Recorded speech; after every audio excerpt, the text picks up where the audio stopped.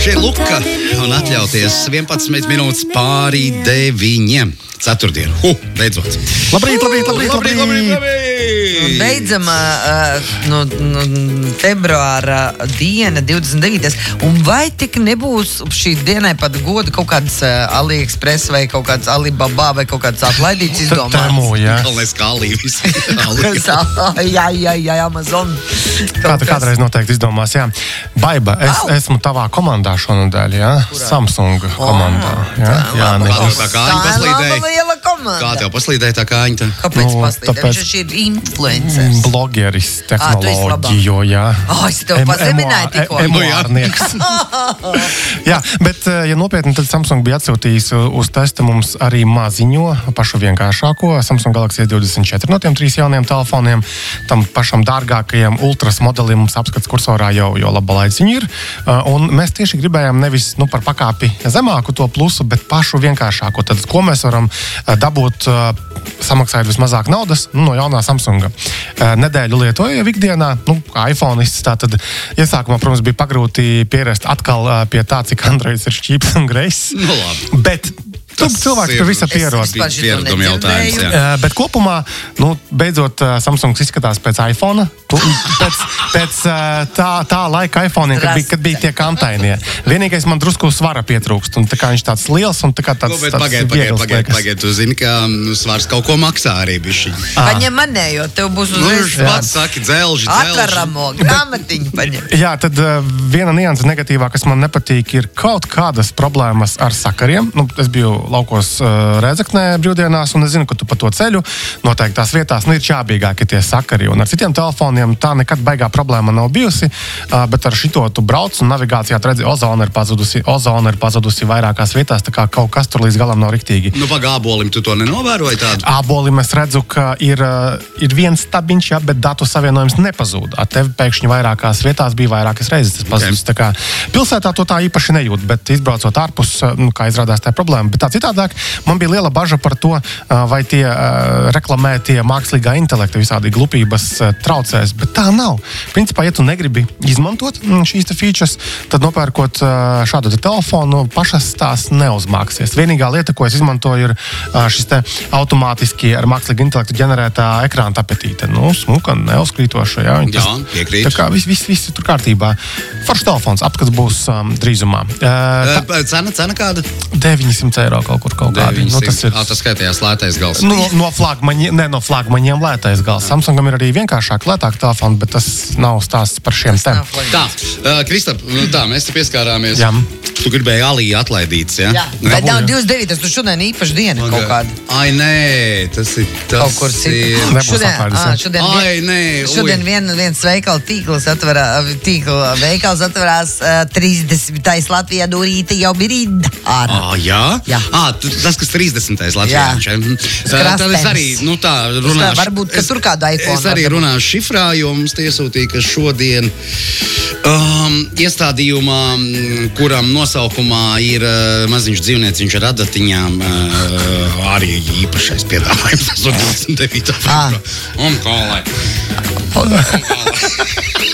Atpakaļ pie tehnoloģijām. Ja mēs nedrīkstam sākt brendus, jūs saprotat cilvēki, jā? Es gan drīkstu saukt visu, ko es gribu. Tātad, ja mēs runājam par Samsungiem, tad šajā nedēļā Barcelonā notiek Mobile World Congress, tātad viena no pasaules tām lielajām tehnoloģiju izstādēm, un tur visādus interesantus produktus arī prezentē. Un Samsungs ir atrādījis savu to Galaxy Ring viedo gredzenu. Baumas jau bija arī mazliet iepriekš. Kopumā tirgu ir šādi te produkti, arī mēs testējām Aura Ringa vienu brīdi, un tad es aizmirsu uzlādēt, un tad es aizmirsu, ka vispār man tas kāds pulkstenis gredzens arī ir, bet idejiski tātad Samsungam būs kaut kad drīzumā pārdošanā gredzens, kurš uzskaitīs tātad mūsu aktivitātes, kustības, tur temperatūru, ķermeņa, lai varētu tur, nezinu, ja tu slims, tad tu redzi, jā, es esmu slims, vai kaut ko tam līdzīgu. Bet, vairāk datu pagaidām īsti nav, jo nav jau produkts vēl nopērkams īsti. Un bija kaut kādas arī baumas, ka Apple arī kā varot kaut kad nākotnē izlaist šādu te gredzenu, bet, baumas ir baumas. Tāpat kā mēs tad 10 gadus jau baumojam par to, ka Apple'am būs mašīna, Project Titan vai Apple Car, bet šīs baumas tātad izbeidza nākamā bauma, ko rakstīja šonadēļ izdevums Bloomberg, ka ir apturēts šis te projekts, tātad $10 miljardi ASV iztērēti, bet nebūs mašīnas. Es sapratu, ka darbiniekus pārfraktē uz citām nodaļām, ja? Jā, tātad tur ap 2000 darbiniekiem bija tajā projektā un mēģina tātad uz mākslīgā intelekta kaut kādiem projektiem, jo tā šobrīd ir tā aktuālā tēma, un arī tajā Barcelonas izstādē katram produktam mēģina piekarināt klāt to mākslīgo intelektu. Ir tur vai nav, bet obligāti jāpieliek klāt, jo tā ir šobrīd aktuālā tēma. Tāpēc runājot par mākslīgo intelektu, bija tāds interesants arī projektiņš, ko es vakar Twitterī pamanīju, tepat Latvijas internetā saliec.lv. Atveram vaļā, un tur var ierakstīt tekstu, un tad mākslīgais intelekts uzrakstījis pareizi ar pareiziem komatiem. Bet turpat Twitterī jau bija norādes, ka nedarbojas līdz galam pareizi, kā jau visi šie modīgie mākslīgā intelekta servisi, bet no otras puses arī cilvēki nevienmēr korekti darbojas. Un atšķirībā no cilvēkiem mākslīgais intelekts viņš jau no savām kļūdām beig mācās. Ja tā ir uzbūvēts, tad var mācīties, jā. Saliec.lv, patestējam, palaužam skolēnī ausās. Tā, labi, paejam cauri jautājumiem. Pārņēmu dēla Logitech, tā viņš izrunājās, G-Cloud spēļu konsolīti, jā. Nevar vāzi tur uzstādīt, kāpēc tā? Un arī citas Android lietotnes nevar. Jā, ja tur ir Androids virsū, tad neobligāti visās Android ierīcēs var uzstādīt visas lietotnes, jo tātad lietotņu izstrādātāji var norādīt, kādās ierīcēs, kādās ierīču kategorijās, un var gadīties, ka viņi nav paredzējuši, ka veiz ir jāuzstāda šādām ierīcēm. Tur jāskatās Google Play tajā lietotņu veikalā. Tur arī konkrēti pasaka, vai šai konkrētajai ierīcei vispār ir pieejams tas veids. Skaidrs. Līdzīgs jautājums, vai Huawei tālruņos kādreiz atgriezīsies WhatsApps? Tas ir jājautā ne man.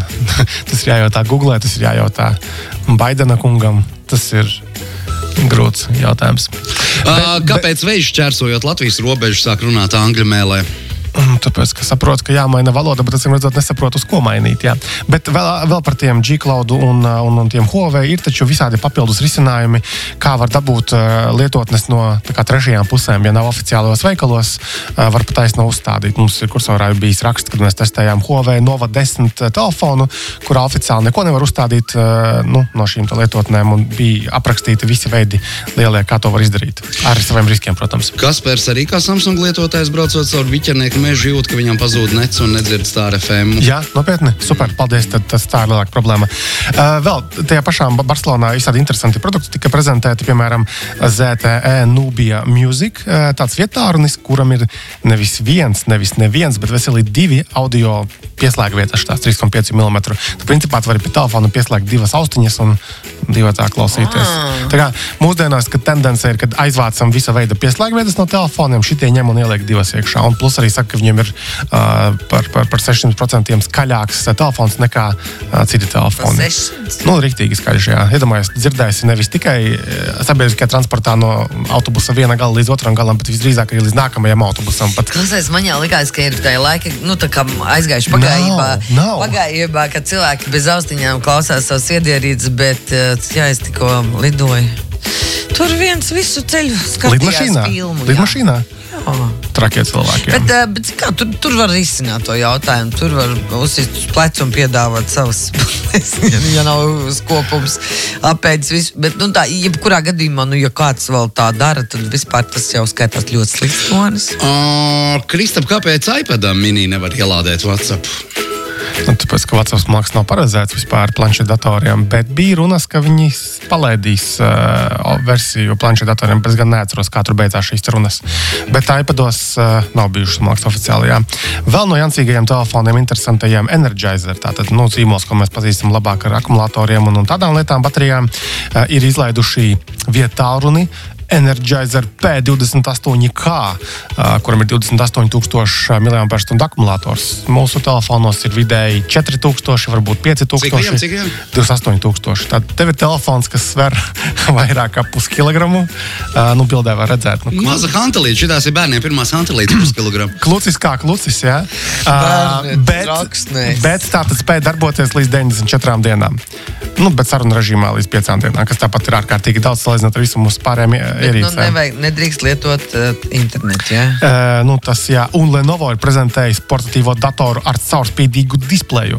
Tāda, kur tev ir kompis, jā, kura displejs ir labs.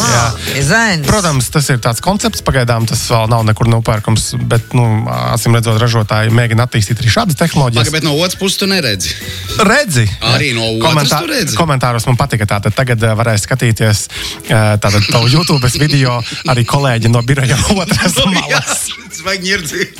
Tikai uz spoguļatālā, jā? Jā, bet tas jau tā baigi netraucēt filmu skatīties, kā tev starpība, kurā ausī viņam auskars. No kuras puses DiCaprio attāķējās no ledāja. Tam nav nozīmes, jā. Fakts jau svarīgs. Vēl par faktiem runājot, es nereizi vien esmu, man liekas, arī šeit ēterā teicis, ka ja tu par kaut ko nemaksā, tad izāk tu esi tas produkts. Tātad, un te bija tāda interesanta ziņa, ka tātad Avast, kas ir labi zināms, domāju, daudziem bezmaksas antivīrusu ražotājs, ir atrāvies 16 miljonu ASV dolāru sodu par lietotāju datu tirgošanu. Tur tas tās bija tāds, kur tu vari dabūt pavelti antivīrusu. Ir Avasta par velti ir AVG, noteikti dzirdēti šie antivīrusi, un ko viņi darījuši. Viņi ir vienkārši tirgojuši visiem, kas grib nopirkt datus, un pie tam nešpatni daudz datus, tātad informācija par to, kādās mājaslapās tu esi bijusi. Pēc tam no tiem datiem var izpīpēt tātad, kāda ir tava politiskā pārliecība, reliģiskā pārliecība, kur tu dzīvo, kāda ir tava finansiālā situācija, un tad šos datus vienkārši tirgo nost. Tātad vēlreiz uzsveru, ja tu par kaut ko nemaksā, visdrīzāk tu esi produkts. Tā kā esam prātīgi. Kas par sieriņu slāzdiņu. Tā, beigās par ēnu pasauli, jo tā tehnoloģijās, diemžēl tiek pieminēts gandrīz katru reizi. Klausītāji raksta. Sveiki, pēdējā laikā diezgan bieži saņem zvans no svešiem cilvēkiem, kas zvana un saka, ka esmu viņiem zvanījusi. Esot neatbildēts zvans no mana numura, bet es tiešām neesmu zvanījusi nevienam no šiem numuriem. Vai tā ir kāda jauna krāpniecība un kāds man, nezinot, izmanto manu telefonu numuru? Un es vēl pateikšu pat vairāk ārzemēs, no ārzemēm zvanu arī uz taviem numuriem. Es arī esmu pamanījis kaut kādus ārzemju numurus. Man vakar tētis bija ciemos, un viņš arī rādīja, ko, tur 4 vietējie gan numuri bija, bet atkal šeit man teksts ir vienkārši. Ja kādam tevi vajadzēs un sazināties, viņš zvanīs pāris reizes, lai dabūtu tevi rokā. Jā, bet tas ir tavs telefons tiek izmantots kā izplatītāji zvana. Piemēram, pa Britu salām zvana no tava it kā numura, un ja cilvēki nepaceļ tajā brīdī, viņi atzvana un saka, ko jums vajadzēja, un tas cilvēks jums nekad dzīvē nezvanīs. Jā. Tā ir. Bet tur kā tas notiek, jā. Pēc tam noteikti dārgie zvani ir visticamāk, ko maksas zvani, jā. Labi, Krista, paldies, un līdz nākošajai ceturtdienai. Protams, jā. Čau. Tā.